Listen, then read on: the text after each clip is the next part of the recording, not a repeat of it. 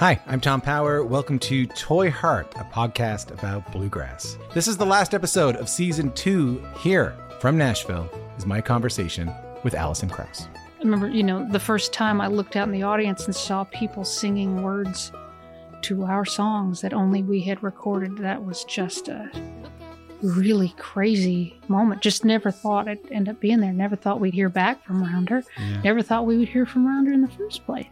If this is your first time listening, you can hear full interviews with Jerry Douglas, Alison Brown, Bela Fleck, Larry Sparks, Jody Stecker, and so many more wherever you get your podcast. Thank you so much for listening. Later on.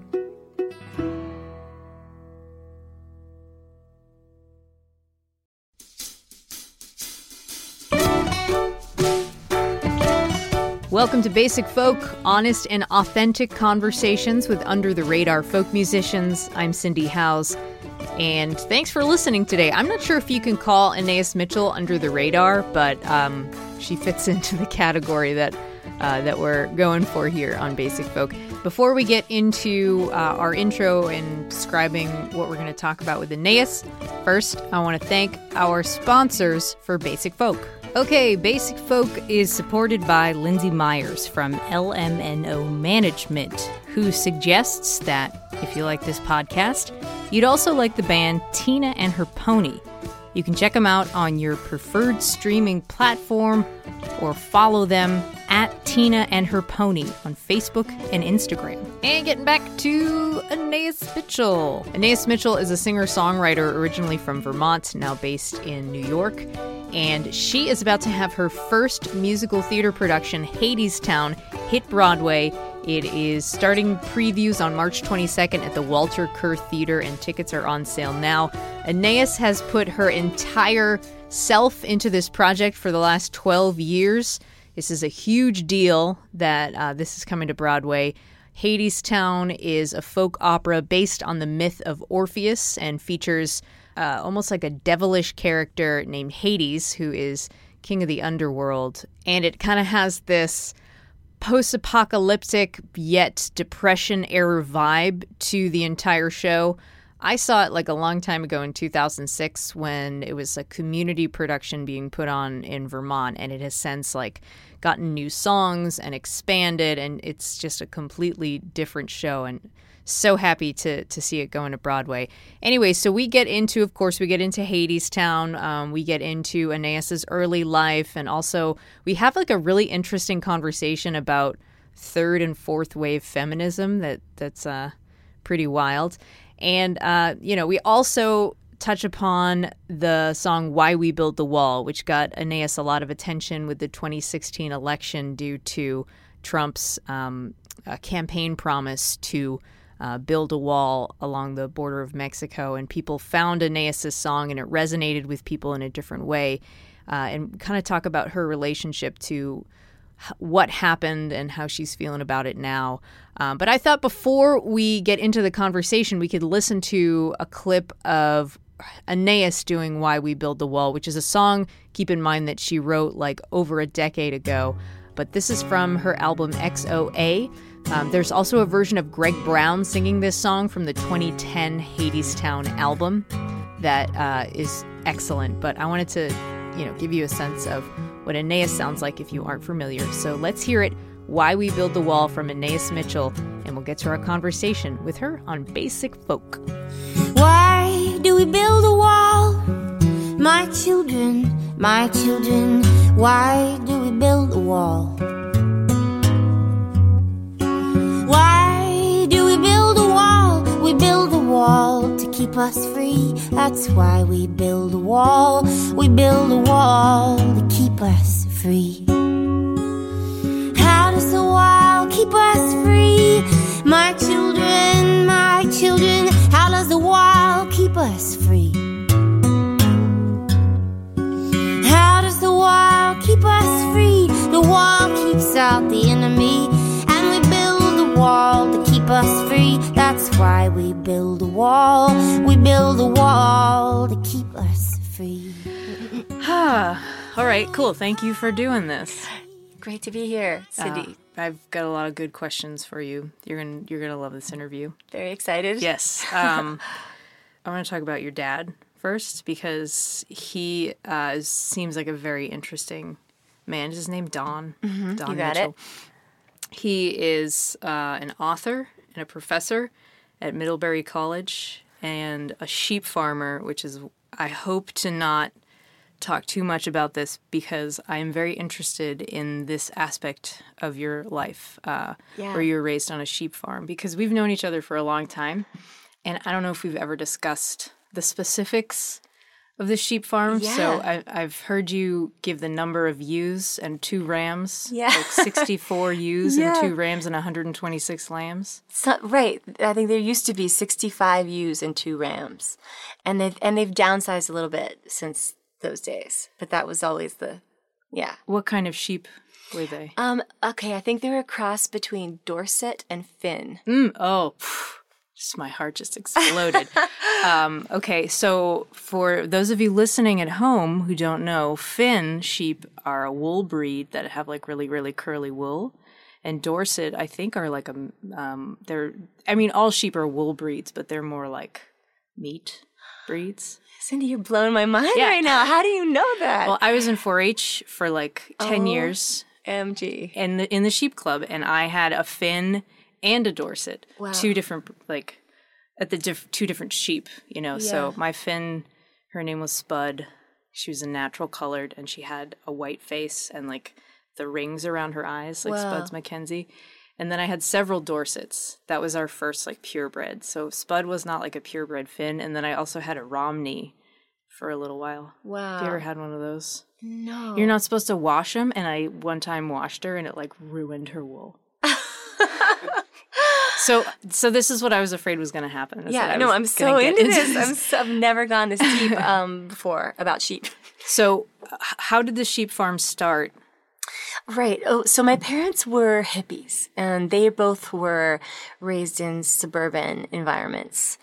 They hitchhiked to California for the Summer of Love, and they were like full on. There was some like Whole Earth catalog that came out that said, "Oh, you hippies should go back to the land and like start a farm." Wait, what's a Whole Earth catalog? It was the Whole Earth catalog. It was a big catalog with I don't know what seeds maybe. Oh, okay. Okay.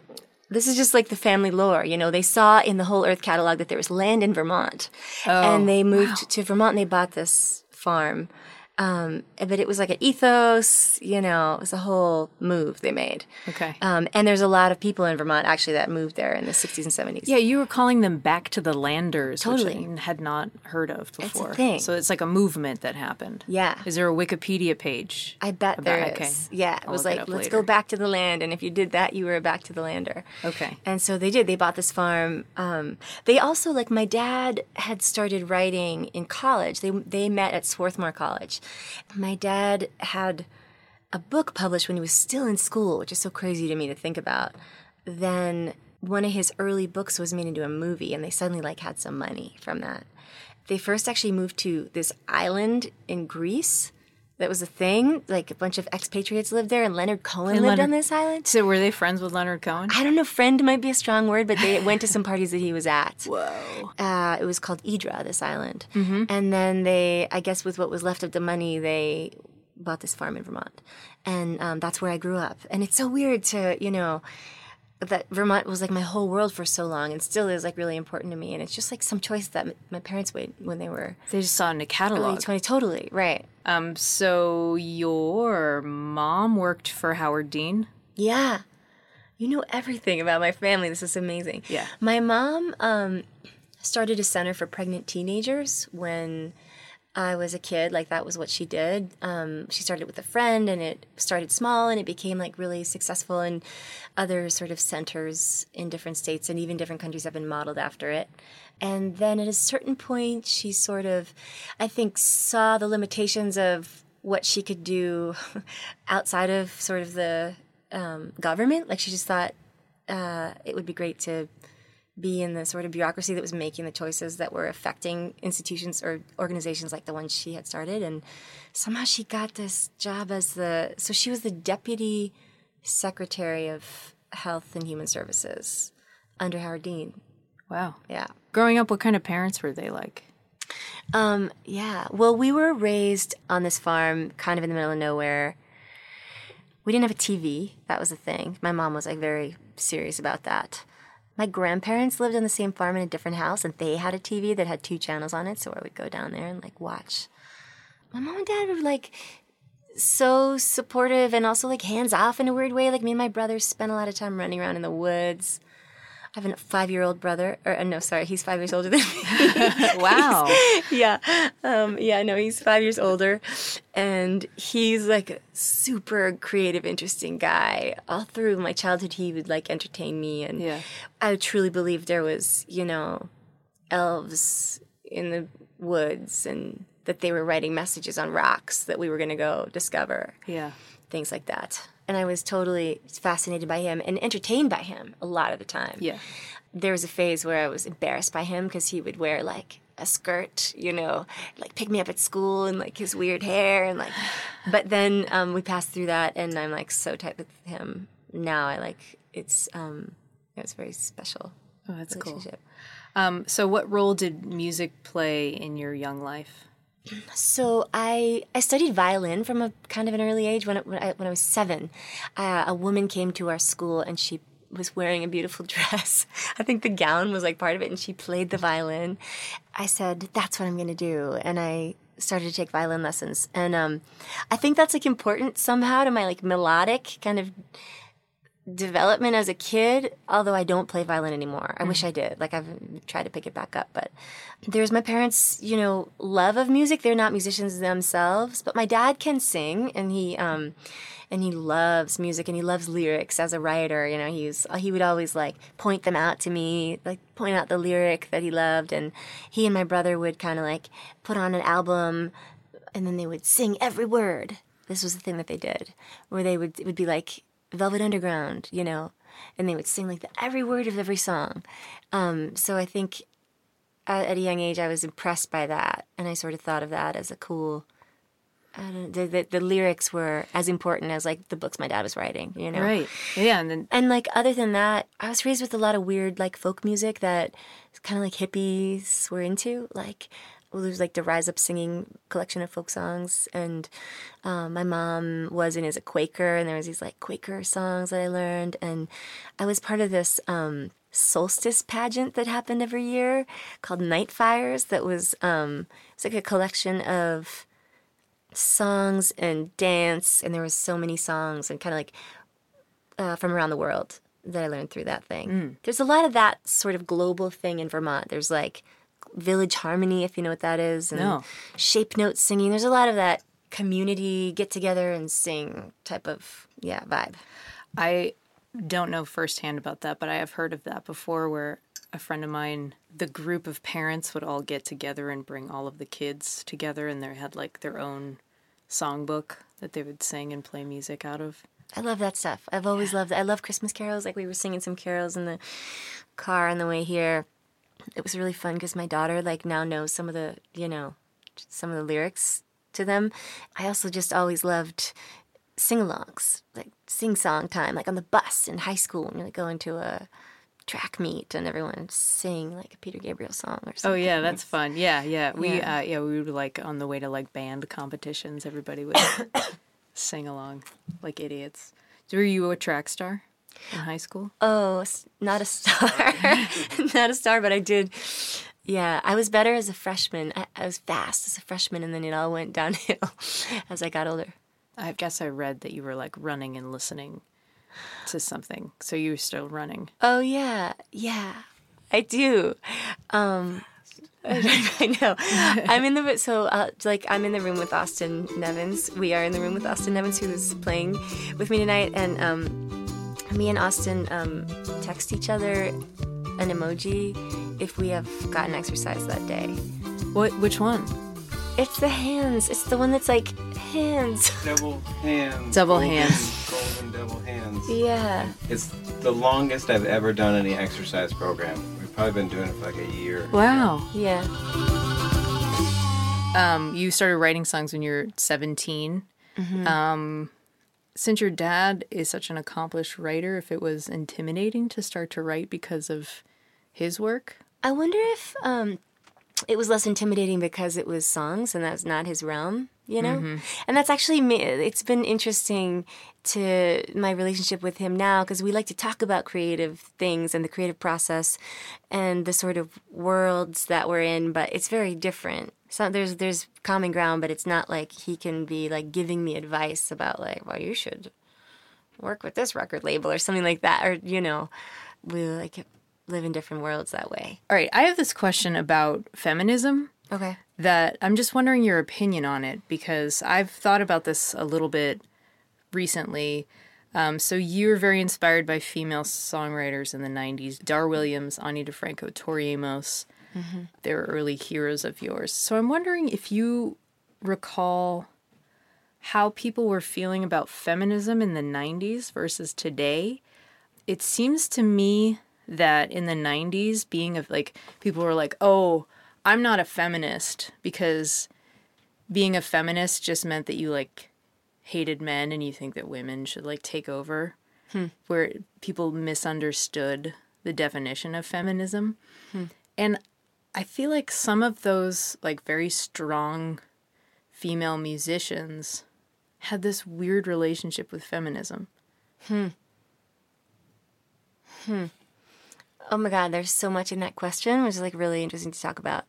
To like take apart the parts in my brain. Because I also have had a trajectory in terms of like my relationship with it. And I would say that back in the 90s, and Ani DeFranco obviously was like a feminist icon. I mean, she was saying it all, right? Right. Well, yeah, but Ani DeFranco is kind of like an artist that other women would look at and be like, you're the reason that I don't want to be like, I don't want to label myself a feminist because you're like too loud or whatever. You know, you're too aggressive about it. You know, because she was really pushing the boundaries of what it was to be a woman. Right. I'm remembering that I was like maybe more vocal about it and more interested in the identity of that when I was younger, in the 90s and maybe in like the early 2000s. And I would have like not shaved my legs, and I would have like shaved my head and like talked about it more. And then, right, there's some kind of, what is third wave? Is that like our generation? Third wave is like, is there a you Wikipedia can still, page? Yeah, let's look up third wave, because I think that, I think what it means is like, you can still be feminist and you shave your legs and you wear makeup, but you're still feminist and da da da. And then like that is also confusing, because then you sort of slide down the slope of like, oh, I'm totally like conforming to society's standards for, wow. Yeah. Right? Third wave, should I read this? Yeah, go ahead. Third wave feminism is an iteration of the feminist movement that began in the early 90s, United States, and continued until the fourth wave began around 2012. Hey, this is really interesting for us, right? Wow, that's really recent. That Born the fourth in the wave 60s began. and 70s as members of Generation X and grounded in the civil rights advances of the second wave, third wave feminists embraced individualism and diversity and sought to redefine what it meant to be a feminist. According to feminist scholar Elizabeth Evans, the quote, "The confusion is, in some respects, its defining feature." The third wave is traced, should we just go for this? Because whether this goes on the interview or not, it's interesting. The third wave is traced to the emergence of the Riot Grrrl feminist punk subculture in Olympia, Washington. Anita Hill's televised testimony in 1991 to an all-male, all-white Senate Judiciary Committee that Clarence Thomas, nominated for the Supreme Court of the United States, had sexually harassed her. The term third wave is credited to Rebecca Walker, who responded to Thomas's appointment in the Supreme Court with an article in Ms. Magazine, Becoming the Third Wave. She wrote, "So I write this as a plea to all women, especially women of my generation. Let Thomas's confirmation," oh my God, this is so amazing, right? Yeah. Just all coming around again. We're talking about feminism for those who just entered the room. For those who are tuning into Basic Folk, we're trying to do the interview and hang out at the same time. And it's working. Let Thomas's confirmation serve to remind you, as it did me, that the fight is far from over. Let this dismissal of a woman's experience move you to anger. Turn that outrage into political power. Do not vote for them unless they work for us. Do not have sex with them. Do not break bread with them. So that's third wave that we're talking about. Yeah, but so my understanding was that second wave was like, I know nothing, FYI. I didn't even take a class in college. But that second wave was like, our whole identity is like forged in the fire of like, we have to, you know, fight. We're fighting for our lives here, you know. And that third wave was like, that the criticism was it was a little more la-di-da. Because it's like, oh, like, it's kind of equal. We can now not be so... It's the third wave is aggressive. in the 90s. That goes back to like kind of my original point of like... Up to 2012, and what's the fourth wave? Okay, should we try to find that out? Yeah. Can you just look up fourth wave feminism?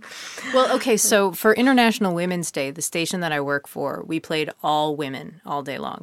And our demo is people who are in their 40s and 50s. And so we play a lot of stuff from the 90s. So I'm like, Yeah. I'm going to go online. I'm going to find all these like inspirational quotes from like Tori Amos and Bjork about like, you know, and Courtney Love about like, you know, being a feminist and like what that means to them and how it's important to them. But I found like a couple of quotes that were like pretty off-putting about how Bjork like distanced herself from the feminist Right, movement. right. So did Courtney Love. And I know Tori Amos specifically like wouldn't play the Lilith Fair because she wanted to distance herself from that movement. So just a quick thought about that is Yeah. that I think there is also like on the part of Bjork, I'm just thinking about some other interviews that I read with her, just a reluctance to be grounded in the identity of like a female musician when she's just an awesome musician. Like she's just an amazing composer and she doesn't want to have to,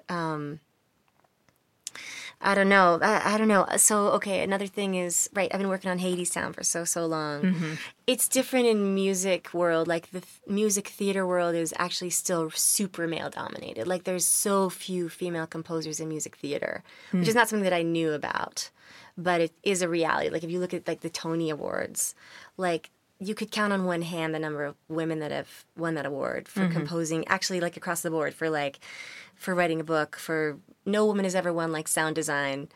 Like there's all these ways in which, I don't know, sometimes when I'm getting interviewed about being a woman in music theater, I think like, am I supposed to be like, yeah, women, like we can do it, da da da. But I also just want to be like, I'm a music theater writer. Like I don't want to have to Right. talk about it. But I see Yeah. why it's important also. Yeah. Well, yeah. So maybe that's what happened in the 90s where like people like Bjork were like, why do I have to be a female musician? I'm just a musician. Totally. But then I just feel like the people who like just want to squash the feminist movement and the people who just are like, I just want to be treated like equal and not do any of the work anymore. Right. I think that sort of led to Right. a misunderstanding. Yes. Yeah.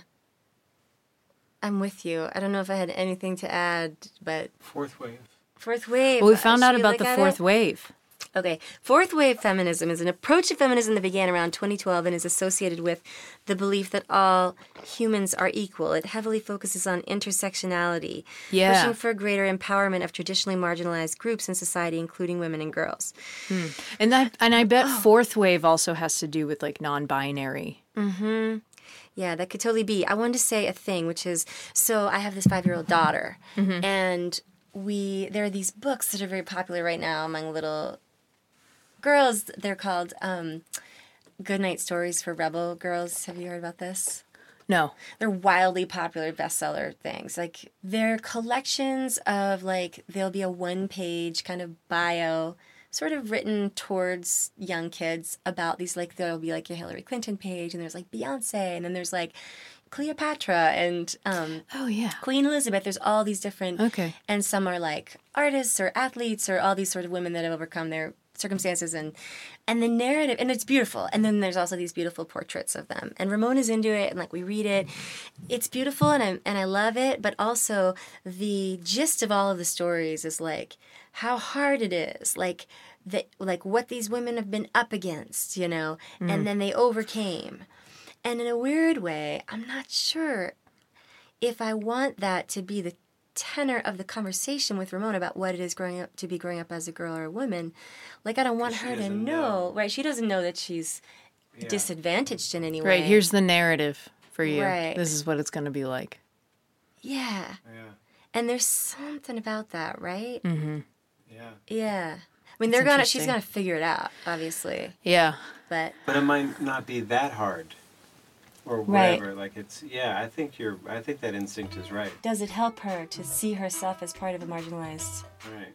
I don't know. That's an interesting. It's like when you're doing yoga and you're on your back and you're holding your leg in your arms, and then you're pushing your hand into your leg and your leg into your hand, and then you let your hand win, and then your leg comes closer to you. Right? Yeah, it's like that. It's just like that. I would like to talk about the search for belonging. Okay? Okay. I read this great quote from Sing Out. It says, Aeneas sings of love among the ruins, coming out of age to find yourself an outsider looking for the place you belong. So I think belonging and the search for belonging is pretty common in the human experience, and I think it can be very difficult. So what has been your relationship to the search for belonging? I remember when that thing came out, and I think it was right around when the Brightness record came out, and there were all these songs on that album that I think had something to do with me always feeling like I was born at the wrong time. Do you know? Yeah. And like having like grown up in this house, like gotten very romantic notions about like books I'd read, and then, you know, coming into the world as if it's like a black and white image of, I'm just imagining like Greenwich Village in the 1960s or Paris in the 30s, and like coming at it, and then like the reality of it. Like I had that one song that had this line in it. I've completely like spaced out what the song is, but the line is like, maybe I came too early, maybe I came too late. I'm waiting in the shadows of the scaffolds of the old cafes where you told me to wait, you know? And just this idea of like, you go looking for the scene, and then it's like, what is that? Just a KFC, or, you know, it's just not the same. So does this make sense? Like, I think that's where that quote came from, was that album, and that sort of sense of like not. But I think, a lot of playing music has been sort of a quest for the community of other people that are playing music. And it's like so important to be reminded of that, because a lot of the process of writing is like very solitary, and you're like in your room, you're trying to make something happen, and but it feels so good to play music with other people and for other people. Yes, share it. You have been very intentional about collaborating and being very loyal to your collaborators. Michael Chorney and Austin's brother Peter Nevins, who does all of the artwork for Hades, or he did all the artwork for Hadestown and the Brightness, and that is very apparent. Well, I feel like that I've like been lucky to meet people that there was a intuitive connection that has evolved over time. There's a crazy story about Peter, Austin's brother, who has done all this artwork for me. And I also like the reason I found Peter was I was rehearsing with Austin in his apartment in Boston like many years ago, and I saw this Gillian Welch poster where she's sitting in the crescent moon and playing the banjo. Yeah, I remember that one. It was like a silkscreen thing, and I said, "Who made that?" And Austin said, "My brother." So I reached out to him, and the Hadestown art that he did was so like, that was such a mystical process of working with him on that. Like, I had seen this one print he'd made that looked to me like the Persephone character, and I said, "Hey, can I use that? And can you also make these portraits of these other characters in the show?" Mm-hmm. And he said yes. And each of the characters, he would give them sort of an object. Like, he gave Hades this little songbird, and he gave the Fates like a pair of scissors and some film.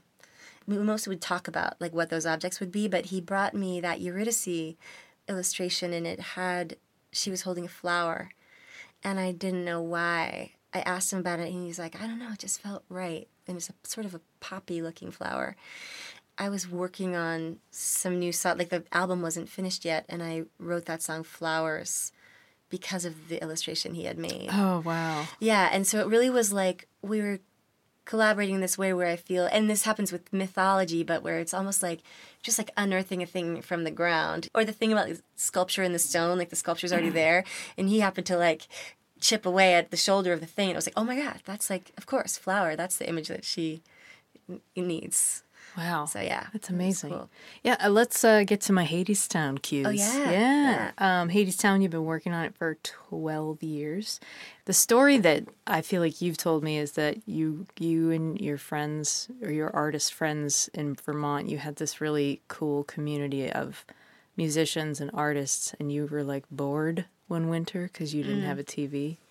So you wrote a folk opera. Yeah, there's something to that. Like, it is very isolating, and in the winter in Vermont, it's very cold and long. People go like a little stir crazy. If you ever go to a party in Vermont in like February, it's totally nuts. And so, yeah, it was a special time.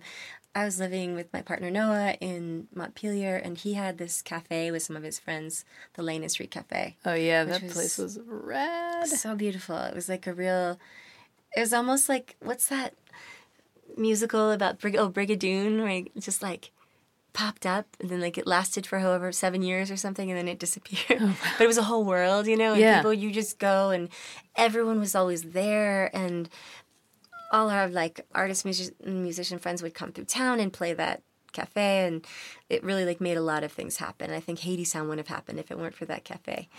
Wow. That's cool. Yeah. That's how it started out.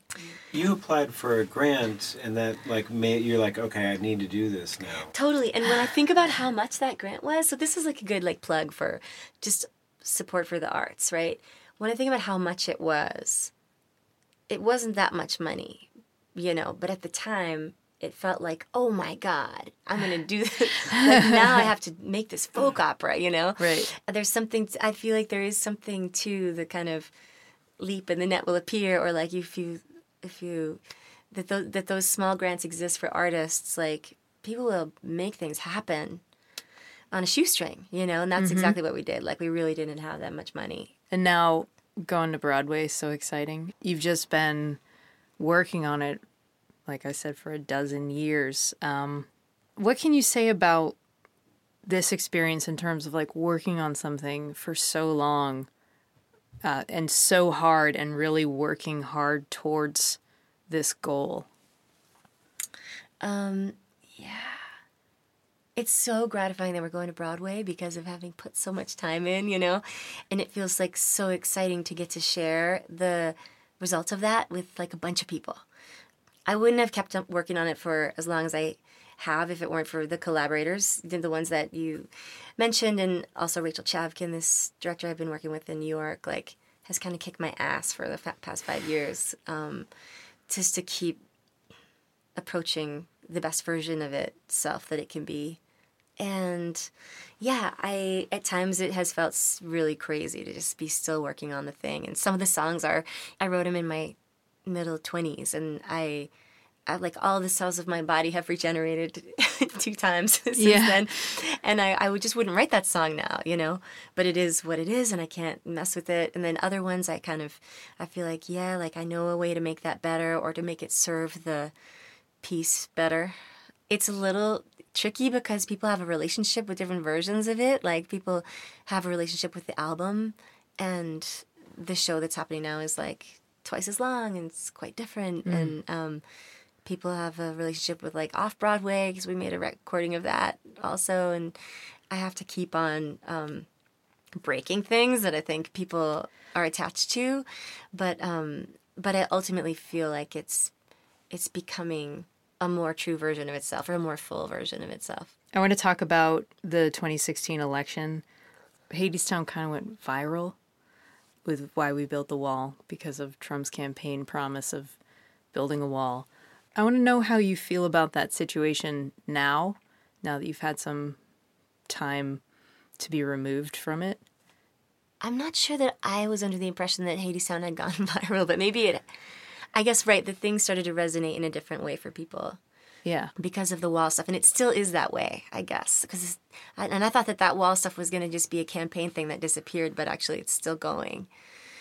Yeah, it's tricky because I didn't write that song about him, you know, and I certainly think of Hadestown as, like, not primarily a piece of protest art. Like, primarily I think of it as, like, a poetry piece. And it's about archetypes, and it's about poetry, of language, of music, of like character, of story.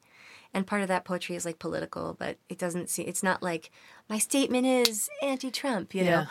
A few times, like in the rewriting process, I felt like, oh, am I supposed to like tailor this thing to the political moment that we're in? And then I'm like, not really. Like, it is a myth. The world tailors itself to the myths, you know what I mean? And that just keeps coming around in different ways.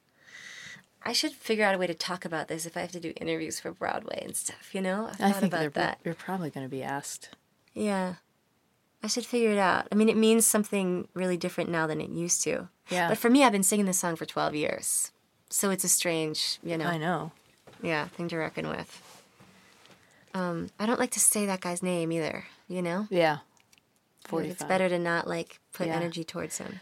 It's easy for people to grasp onto, staying with your friends, Stuart and their older couple. Yeah. It's something for them to grasp onto, and they can like relate to it, and they can understand it, and it's a way for them to get into it easily. Right.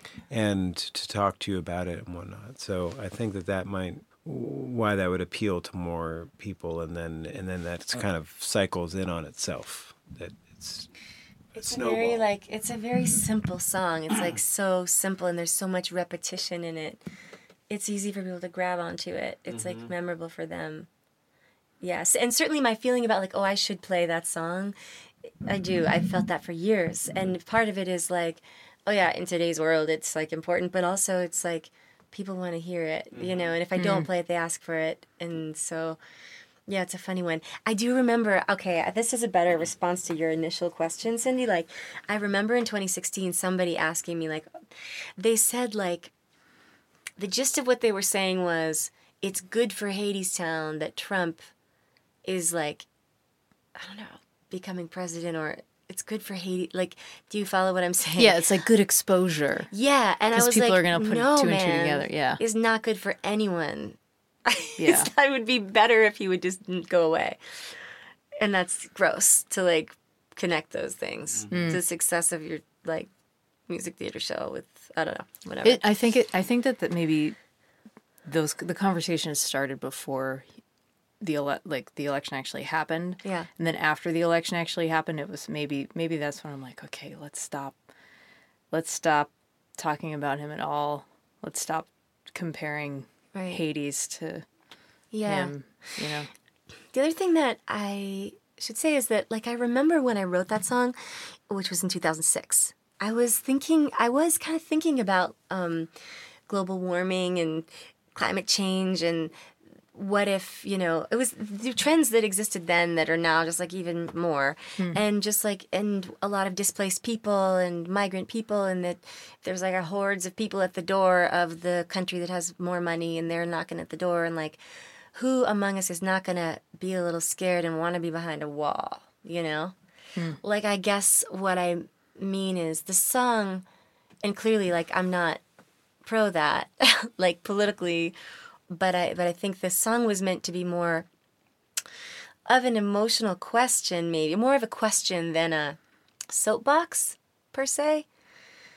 It really is a series of questions, and obviously the cumulative like effect of them is messed up because it's this circular weird logic that doesn't quite make sense. But I guess what I want to say is that the people that are like, build a wall, and that are scared of, immigrants and stuff, there's so much misinformation and fear that's going into that stuff. But there's a reality to that. Like, I think the other question, or the other song that touches on that stuff in the show, is that When the Chips Are Down song. Because it's like, there's one worldview that says, when the chips are down, you're going to look out for yourself, and you're going to turn on other people. And that's, I guess, the question. Right. Are we going to do that or not? Right. What are we going to do? You don't know until it's happening. Right. Yeah. And it is happening. Yeah. Right. Yeah. In a sense. Yeah. It is happening. Right. I just wanted to know about your relationship and connection to the characters in Hadestown. So if there's one character in Hadestown you've had the most like complicated, evolved relationship with? Who would that be and why? Well, the one character that I'm still really working on is the Orpheus character. Like, that's been the hardest character by far to write. And I think partly because I do identify with him as an artist, and there's a thing he's like working on in the show where he's writing these epic songs that are supposed to explain the world, you know. They're kind of this microcosm of like someone who works in myth or works in the arts like is like trying to like make sense of the world. And I'm still rewriting that shit. Like, I cannot finish it. I mean, it's a joke at this point, you know. There's so many versions of it. I've spent like years and years writing this thing. And they're called the epics, which is really funny because it's been so epic trying to write them. And he also is a really tough character to write because he's an idealist, you know, and a lover and like a romantic and all these things that he believes that the world is going to provide, and it's so hard to take that person seriously. I think that's been the challenge of a few versions of this thing, and it has come up in reviews about the writing of the show and stuff. It's like, it's hard to take an idealist seriously. It's much easier to buy a character like Hades or Persephone or Eurydice or Hermes. I wanted to talk about Noah. Do you talk about Noah in interviews? I don't know if anyone's ever asked me, but how can you talk about Noah? Yeah. Hey. We're going to talk about Noah. Noah. Where's my question? So I was listening to some interviews where you talk about your husband, your partner. You were talking about being in Vermont on September 11th, and Noah was somewhere, not in Vermont. So you've been with Noah for a really long time. Yeah. I met him when I was 19. I was a freshman in college, and he was a senior. You're 23 now, so... I'm 23, yeah. Yeah. No, it was crazy, and I just was like, fell in love with him then, and we spent the summer together after that. He was in Vermont when September 11th happened, and so he's from New York, and he was supposed to have driven back there, and that happened, and he was on campus visiting me. I remember very clearly... We used to sleep out on the roof of this one social house. So there's like these, sounds gross, but there's like, it's not quite a frat, it's a social house, right? But it was for like weirdos. The goth frat. I was like, yeah, it was a weirdo frat. And there was a roof, and we put like a mattress out there, and we slept out there on the night of September 11th, and there was all these stars. And it sounds silly now, but at the time, I remember there was like anthrax in the subways, or there was that rumor of that. Do you remember? Yes. And it was like, we thought maybe everyone would die, or it was like the end of the world as we knew it, or something. Right. But that moment, and like the stars, and a guy was playing the saxophone in the street. Wow. And it's September 11th, and Noah goes, "Do you want to have a baby?" And I was like, "Yes." But then we didn't do that for like many years. But that was our like response to that thing happening. Let's have a baby. It was so strange. Wow. It was just a strange thing. And then tell me last night when you moved to Texas. We moved to Austin. Yeah. Austin. Yeah, I'm here. Austin, he's here. Yeah, we moved to Austin because I was kind of like, what am I doing? I'm in love with this guy, and I'm here at this weird college, and like, I want to play folk music. We moved to Austin because he was canvassing for this environmental organization at the time, and you could work in various cities. Like there were, so there's one office in Austin, and I was into it because it was like live music capital of the world, and the Kerrville Folk Festival was there, and I wanted to check that out. So then, like, we moved. I went back to school. We were on and off for a while, but he was always like the one, and I had met him so young, and I think it kind of freaked me out because I was like, I'm 19, and then we reconnected. Our early kind of era of living together in Vermont was when that cafe was getting started, and we got married pretty young, also. 24, 25. Sweet. So, and he is also a musician. Yes, he plays the bass. And he plays with you sometimes. Yeah, he played with me, especially during this one era of the Young Man in America tour. Like, he was in the Young Man band. Oh, okay. And he played Great. bass. Great. Yeah. I wanted to talk about a couple of different music communities that you are involved in. First, I want to talk about Club Passim. I read this quote from you that said that Passim, which is in Cambridge, Mass., has done more for your career development, at least early on, than any other venue. What was the story for you in Club Passim? Yeah. I remember going to Club Passim at the age of 18. I took like a bus ride to Boston. From Vermont? Yeah, from Vermont. I was going to check out Boston. I ended up there on the night of like the campfire at Club Passim. It was maybe the very first one that they did. And so for listeners who don't know what that is, like that's the campfire is like a weekend, usually a long weekend, I think. Like Memorial Day and Labor Day. Yeah. And it's just like jam-packed with like many, many, many artists. It's like a showcases. marathon. Yeah. Yeah, of showcases. People in the round, mostly, right? Mm-hmm. And I remember seeing Edie Carey. Yeah. And the room got excited. Yeah.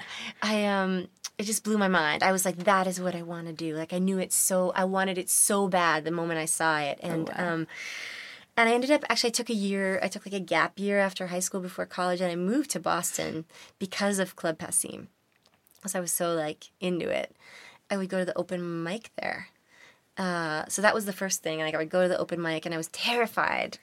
I would like, my hands would shake, and I like couldn't breathe.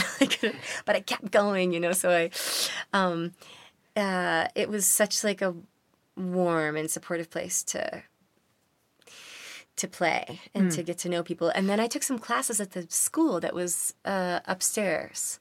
I took a fingerstyle guitar class. I took a songwriting class. And I took like, I really like kind of milked it. And then when I started to play for real, like Matt Smith is just like the most amazing creature on earth. And yeah, Matt Smith, he's the manager of the club. He books it. And has been for so long, as long as I can remember. Same, yeah. And he's still there, and he still loves music and like loves his job, it seems like. It's weird. Yeah, it's awesome. Yeah, Matt. Matt. The room likes Matt. Love you. Yeah. And he gave me just like so many lovely, you know, being able to like open for people, get in front of people, and then co-bills, and then to play my own show, and then to play 2 shows or whatever. And yeah, I mean, it's so important, like, people that are in that position that are able to, I really feel like there's so many opportunities that I got before I was ready for them. Do you know what I mean? Yeah, same. And that's how it has to be. Like, you have to get them before you're ready for them, and just do your best to get, and then do it again. Yeah. And so that's what Matt Smith, you know, offered. Cool. That's where I first saw you, at the Gillian Welch tribute night. You played April the 14th. Oh, cool. That's such a good song. And I just, like, at the end of the song, I was, like, picking my jaw up off the floor. Aww. And I was so that psyched. That song is so amazing. That was that made a huge impression on me, that song. There's been a resurgence of her song, Everything is Free. I've noticed that. Yeah. Phoebe Bridgers is playing it. Yeah. Yeah. And I think it may be there's like a tie-in, because that song is about Napster. Right. So maybe it was just sort of like a tie-in of like such a strange time for music, because it was when things were really transitioning to where it was different on how you could make money. That I haven't heard that word Napster in a really long time. It sounds so ridiculous, right? Yeah. It sounds like you're stealing. Totally. Napster. Totally. Yeah. It was during the time of the third movement. Oh, yeah, the third wave of feminism. Third wave of file sharing. Cool. Well, I think this is a great place to end. We've had a really wonderful time here with Anais Mitchell in our first live recording, where we have a studio audience. Yay. Where there's so many people here. We hung out and we did the interview. Totally. Thank you so much for doing it, Cindy. Of course. Yeah. Thanks, Anais. Pleasure. All right. There we go. Our conversation with Anais Mitchell. Wild, right? Also, thanks. I forgot to mention Austin Nevins was chiming in. Austin is a really great guitar player who plays with a lot of different people, including Anais Mitchell, and he was in town with her. They were playing a show at the Carnegie Lecture Hall in Pittsburgh. So it was great to have him in the studio audience. And one more time, thank you to our sponsors. Basic Folk is brought to you in part by Lindsay Myers at LMNO Management.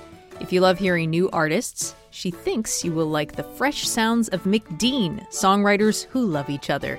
McDean.co/basicfolk or on Instagram at McDeanSings. Thanks to Laura McCarthy for her support on the podcast and Alex Stanton for doing our music. I'm Cindy House, and thank you for listening to Basic Folk. Bye!